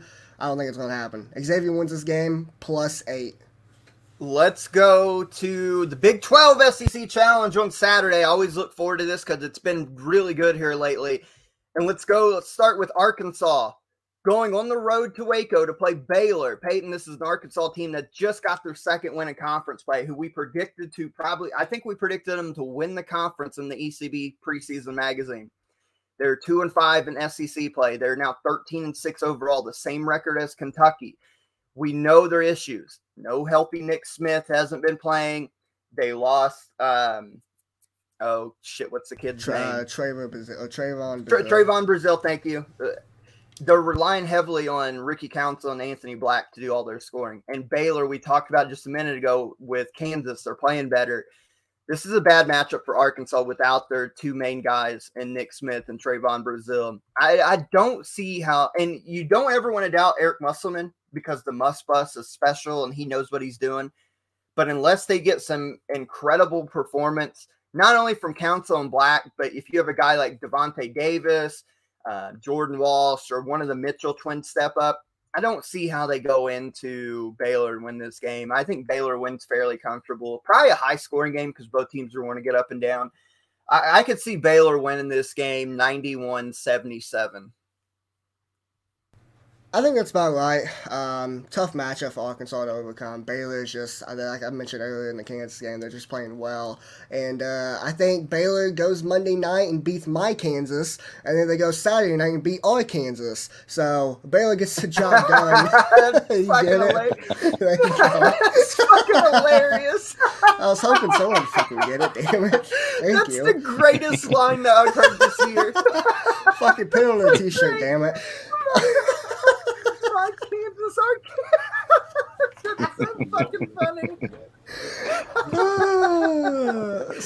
long have you been thinking about saying that, Peyton? No, just now, because I didn't. No, just now. I swear to God, just now. I just came up with that shit. Hilarious. That's good. That's good. Yeah, they beat Arkansas pretty comfortably. I think they jump them early on. I don't think Arkansas's defense is going to be able to contain guys like Keontae George. He might go for 30 in this game. Baylor wins pretty comfortably. I think Baylor takes this one without a doubt. I think, being home, I think they're come off a loss after the Kansas game, and I think they're going to knock off Arkansas. I just think, Arkansas having injuries and Arkansas having guys out and stuff like that, it's just going to be way too much. And Baylor's going to take advantage, and Baylor's going to come out and take a good run at it. I think they take the win about 81-70, actually 81-70. Let's go to the Rick Barnes Classic here. Also part of the Big 12 SEC Challenge. We've got the Tennessee Volunteers playing the Texas Longhorns in Thompson-Boling Arena. You remember last year, these two teams played on the road. It was an ugly game, and Tennessee gets them at home. Tennessee, after the Kentucky loss, won twice this week, beating Mississippi State and LSU. Fairly comfortable fashion in both. Zakai Ziegler, especially the Mississippi State game, goes off. Tennessee's got the number one defense still in college basketball. Texas still playing well, despite all the issues surrounding them. These two teams, you hear the term oil and water, but these two teams are oil because they both are going to play physical, defensive, slugfest type games. If you're going just offensive bound, I think Texas got more options than Tennessee, but Thompson-Boling Arena, I think, is going to be the difference. Tennessee has tremendous size. They're going to beat you up, and can Texas's backcourt handle the pressure that Tennessee will bring? I think this will be a good game. KenPom has it in favor of the Vols 72-64. I hate agreeing with KenPom exactly because it seems lazy, but I feel like that's almost a perfect scoreline. I think Tennessee wins this game 72-64. I'll go exactly with KenPom because I think that's about the perfect score for this game. Yeah, I think Tennessee wins this one. The thing is about Tennessee, and I wish Phil was here so I can give him his flowers, because he called it about a couple weeks ago. They do got the number one defensive team, according to Ken Palm, in defensive efficiency, but they ranked like 32 in offense, and the offense just isn't that great. You mentioned the Mississippi State game. Especially early on in the first half, the score was like 23-21 going into the second half. They just can't really, they go on these droughts where they just can't score the ball. They're not the greatest from the three-point line. They shoot 34% from the three-point line, which ain't bad, but I think they're going to be able to have to hit some shots. I like Texas's backcourt better than Tennessee's. I think I favor them in the backcourt with guys like Marcus Carr and Tyrese Hunter. But I think Tennessee's front court's just better, and I think that's going to be a difference maker. Tennessee's going to beat them up. You want to hear Tennessee gets the job done. Go ahead. You want to hear a stat line here, because you know I love the three-point line as far as stats go. Tennessee's number one in the nation. Teams are only shooting 21% from three. Texas, as a team, is shooting 32.5. So three-point line could be huge in this. If Texas can get a few off and go in, it could obviously play in their favor, but Tennessee just guards the three-point line so well. Yeah, man. It's going to be hopefully a good game at least. I think defensively Tennessee just takes the cupcake. I think overall, I think I'm not completely sold on where Texas is as a team. I think you kind of mentioned also the overall shooting ability. Game of runs is going to be the tale of this one. I just don't know if Texas has what it takes to answer back every single punch that Tennessee's going to throw at them, especially on the defensive end. I think Tennessee wins this one. I think it's going to be even a little bit lower scoring than what you went with, Josh. I think it's going to be a 64-58 game. And then let's go to the highlight of it. In theory, rankings-wise, it's going to be Texas. Tennessee is going to be the highlight. But for us, the highlight is going to be in Rupp Arena Saturday evening at 8 p.m. Eastern time.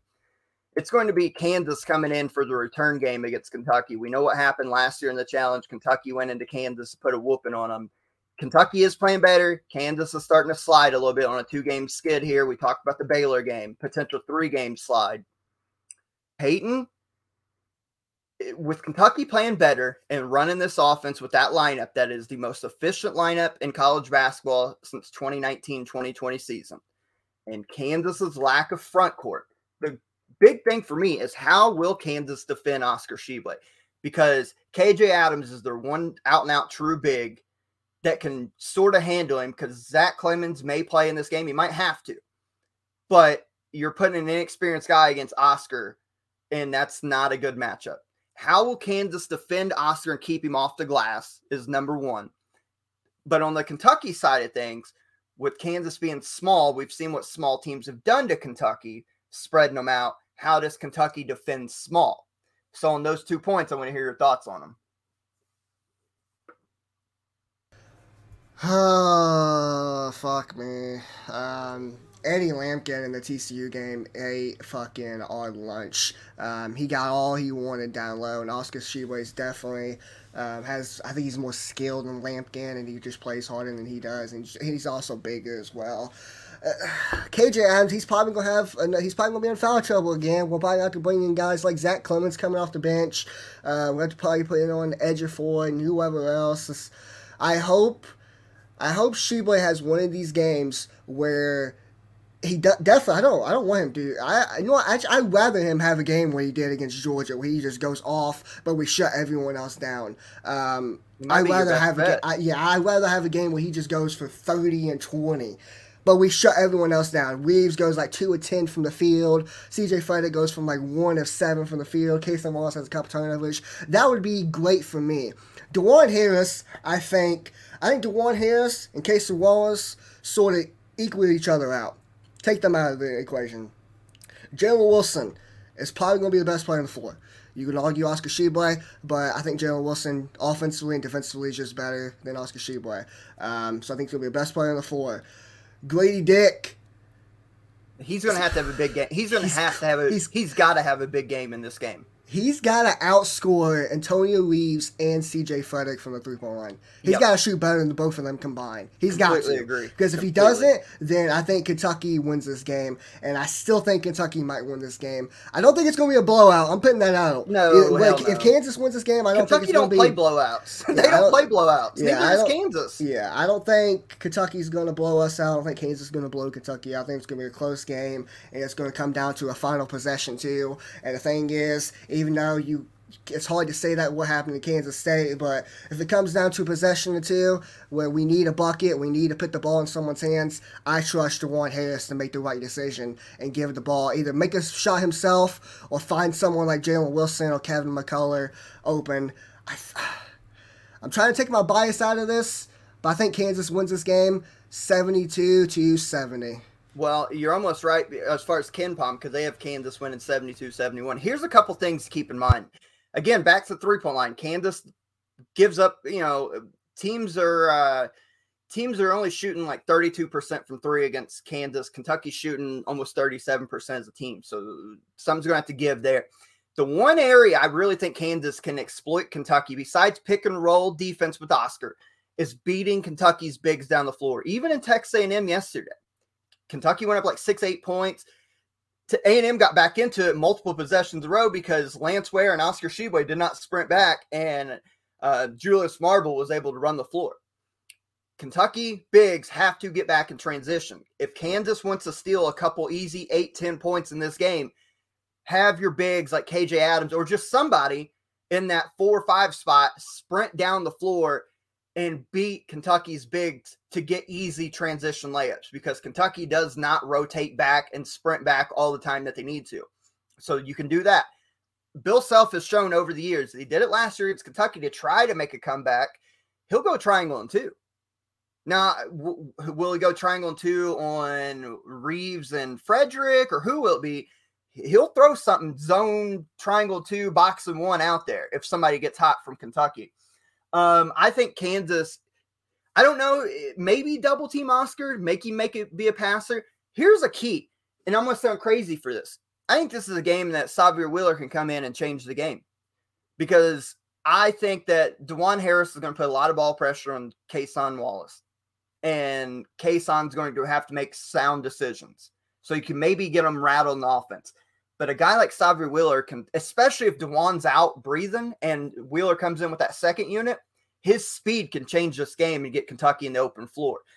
If he plays under control, I think he could be a huge difference maker and have like one of those really good games where he has like 6 points, 11 assists, a steal or 2 type ball game. This is going, if you would have told me, Corey, 2 weeks ago that Kentucky, let alone not getting 30 like I thought 2 weeks ago, then I would be like, oh, hell yeah. But let alone having a chance to actually win this thing? Let me put it like this, Corey, before I get your prediction. If Kentucky wins this, let's say they win Tuesday at Vandy, they win this game, that puts them on a 5-game win streak. Then are you a believer in Kentucky being back on the right track? Yes, if they win both of these games, I'll be the first one to say that I'll start to believe that Kentucky's turned the corner and is starting to get on the roll that they need to get on to be on the right track of things. All right, now let's hear your prediction. I kind of gave some keys to the game from my perspective, but I want to hear yours. Yeah, I think, I kind of touched on it earlier. I think the biggest thing is how well does Coach Cal stay with that lineup that, has turned into being one of the most efficient? Does he get in the way? And, do they continue holding that same, that same efficiency? I think the biggest question is going to be is what kind of offense does Kansas have? Do they defend? I think you guys kind of touched on it a little bit. I think the biggest thing is does Kansas show, getting up and down the floor and running out and trying to, really turn it into a sprinting game and wear out Oscar and wear out, everybody. Or shit, my mind just went blank. Help me out, Josh. Other big guy. Kansas? Kentucky. Oh, Tshiebwe? Other than Oscar. Lance Ware? Yeah, where, I don't know how I forgot where. But do they just absolutely wear them out and turn it into a sprinting game and kind of do what Texas A&M did when they kind of closed things in.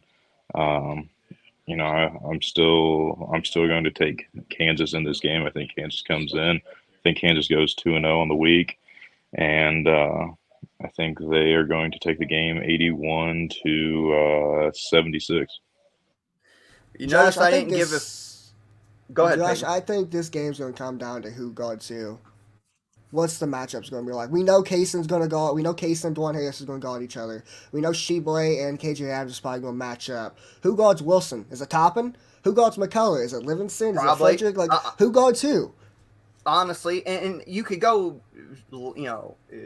pros and cons. I do think Toppin for a large part is going to be on Jalen, and then you'll see a guy like Reeves or Frederick match up on him and switches. Maybe even Kason. Maybe, honestly, I think Kason Wallace goes on him because I don't think Kason's going to have to worry too much about Dwan. I think you put Antonio Reeves or CJ Frederick on him if he's not going to be a scorer. But I do think Toppin will be on him for large stretches, which is going to be interesting to see how Wilson. So if you go that matchup, Wilson has a speed advantage, you would think, but can he defend or can he do it against a 6'9" agile dude and Toppin? It's going to be really interesting. What happens if Frederick and Reeves have this game where they're both hitting? How does Kansas defend that? What if Kansas has a game where Dick and Harris and Wilson, their backcourt's hitting? How does Kentucky defend that? I think this is a very interesting matchup.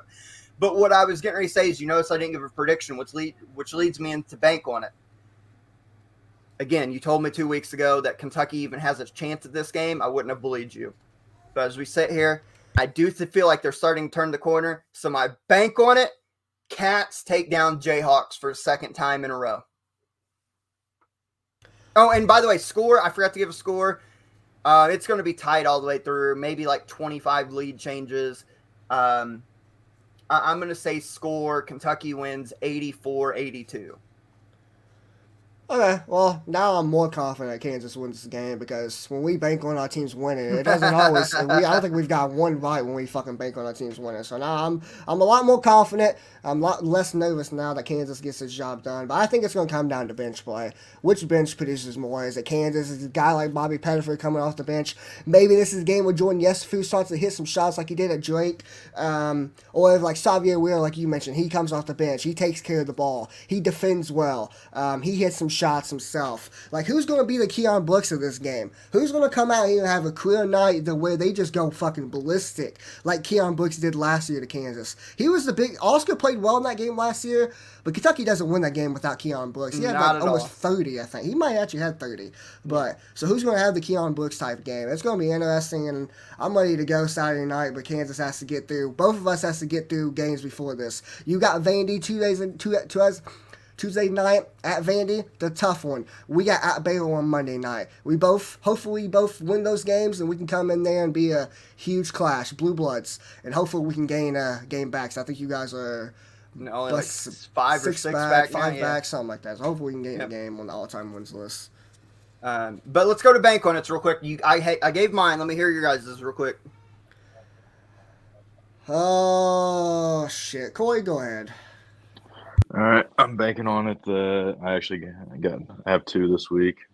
Bank on it. Kansas goes 2-0 this week, and then my big bank on it is Purdue gets their second loss of the year Thursday night against Michigan. I think Michigan steals the Thunder Thursday night. It's gonna be fun to see how Dickinson matches up with this version of Zach Edey. It's gonna be a lot of fun. That's what I'm excited for. So, especially if he's a little bit leaner, he's a little bit more mobile than what he was in years past. Edey's obviously just really good, so I'm excited for it. I'm going to take the bank on it that Michigan wins it. Jace Howard needs to have a big performance in that game. He needs to have a big-time one. Peyton, you got your bank on it? Yes, sir. I had to let Corey first because I kind of forgot my bank on it, but I got it now. Saturday morning. Noon tip-off, or 12:15 tip-off. It's close enough, damn it. On CBS. Josh, we just watched this team play Tuesday night. A Big East clash. Creighton takes down number 8 ranked Xavier. Creighton's starting to play well. Cockburn is back. that matchup between Kalkbringer and Jarek Nunge is going to be very interesting. Let's see who comes on top of that. But I think Creighton's backcourt, I think Nembhard's going to have a great game, and big fan of this Creighton team. I think they can get it done, and they're going to need start winning games like these if they want to get into the tournament this year. Because right now, I think they're one of like the first 4 teams out. Got to win this game. I think they will. Creighton goes in. It's a home game for them. Knocks off a top 10 team at Xavier. Bank on it. Team of the week this last week. I mean, we went K-State. Two good wins, the Kansas win, and then they end up beating Texas Tech yesterday. K-State team of the week. And the mid-major team of the week, I watched them Friday night. First time in about a month, but Kent State's the real deal in the MAC, man. Sincere Carey. They've got dudes. They beat up Ball State, who was second in the MAC at the time. Just absolutely destroyed them. They have one of the ugliest court designs, though, with the stupid lightning bolt, like going through the key. But Kent State's our mid-major team of the week. I think they could be a team that could win a tournament game in the NCAA tournament this year. They're that good. I think they're sitting here at like 15-3, 16-3, something like that on the year. So they've won 10 in a row, which is the third longest active win streak in the country. Yeah. So team of the week is Kansas State, and mid-major team of the week is Kent State. Let's round this thing out. Let's get to our shout-outs of the week. I'm going to go 2 right now, and that is Armando Bacot, 23 points, 18 rebounds in the win over rival North Carolina State yesterday, and in the process became North Carolina's all-time rebounding leader. End up passing Tyler Hansborough's record. Hansborough was there to give, congratulate him, shake his hand, do all that whole ceremony. So congratulations, Armando Bacot, on that record. And then Shaka Smart, dude. Marquette is legit this year. May end up winning the Big East outright. And if they can catch up to Xavier, Marquette is looking like a top 4 seeded type team in the NCAA tournament this year. Shaka Smart's career has been revised, so 16-5.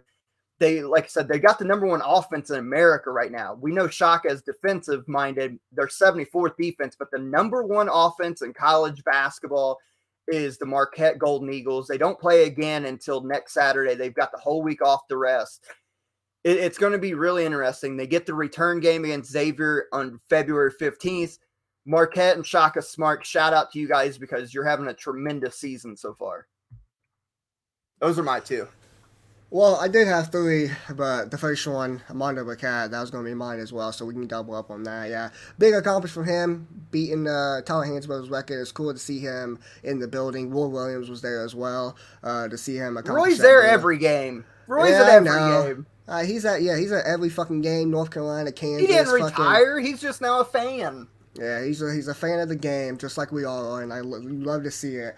Too bad Coach K's at home, probably not even going to show up to any fucking Duke game at all. He's probably still pissed at Shia for taking all of his fucking awards away and shit. So, I got 2. Well, that was one of my shout-outs. Armando Bacot, I agree with you on there.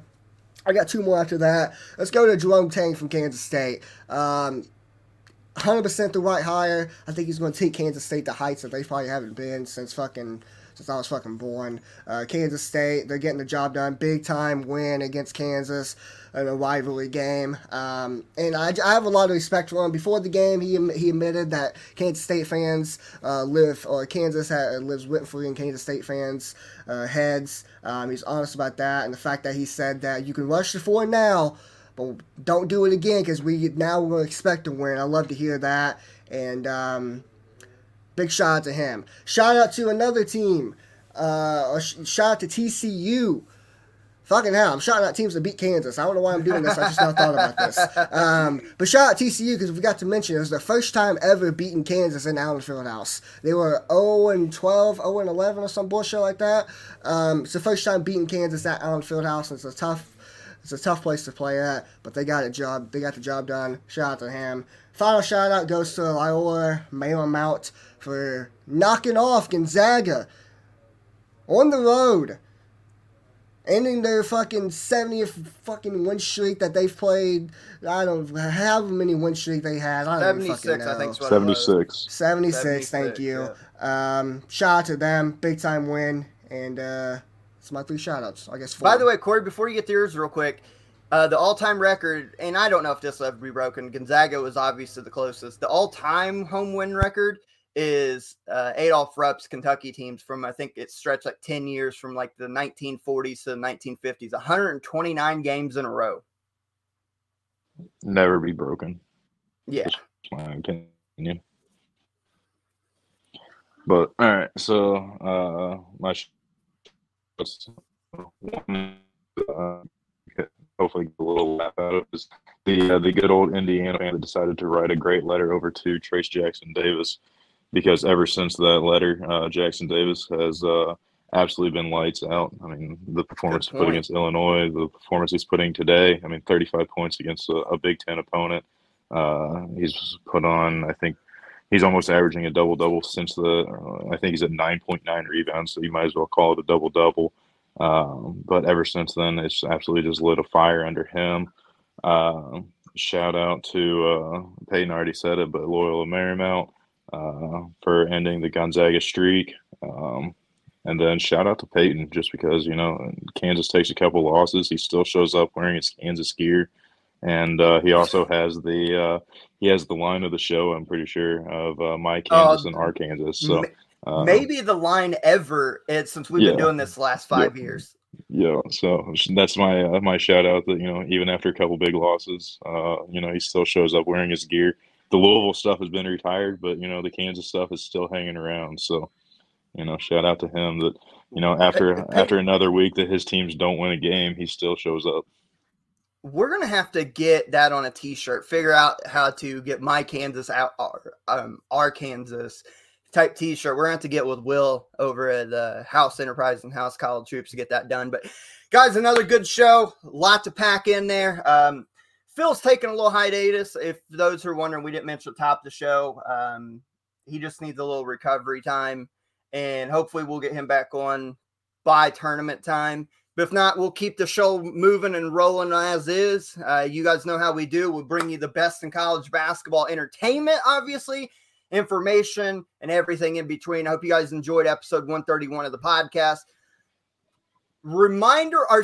Special announcement real quick. Peyton and I have been discussing. Keep an eye out. We are probably going to, for the remainder of the year, going to double up on episodes. So we will let you know for sure when the recording date is, but keep an eye out. We're going to try to go 2 episodes a week. Double the pleasure, double the fun, baby. We're like the Wrigley gum. So keep an eye out on that. More Everything College Basketball podcast coming your way. But wrapping up episode 131 for Phil, not for Phil, but for Corey, for Peyton, I've been your host, Josh Burton. Hope you guys enjoy the rest of your evening, and we'll catch you on episode 132 down the road. See you guys.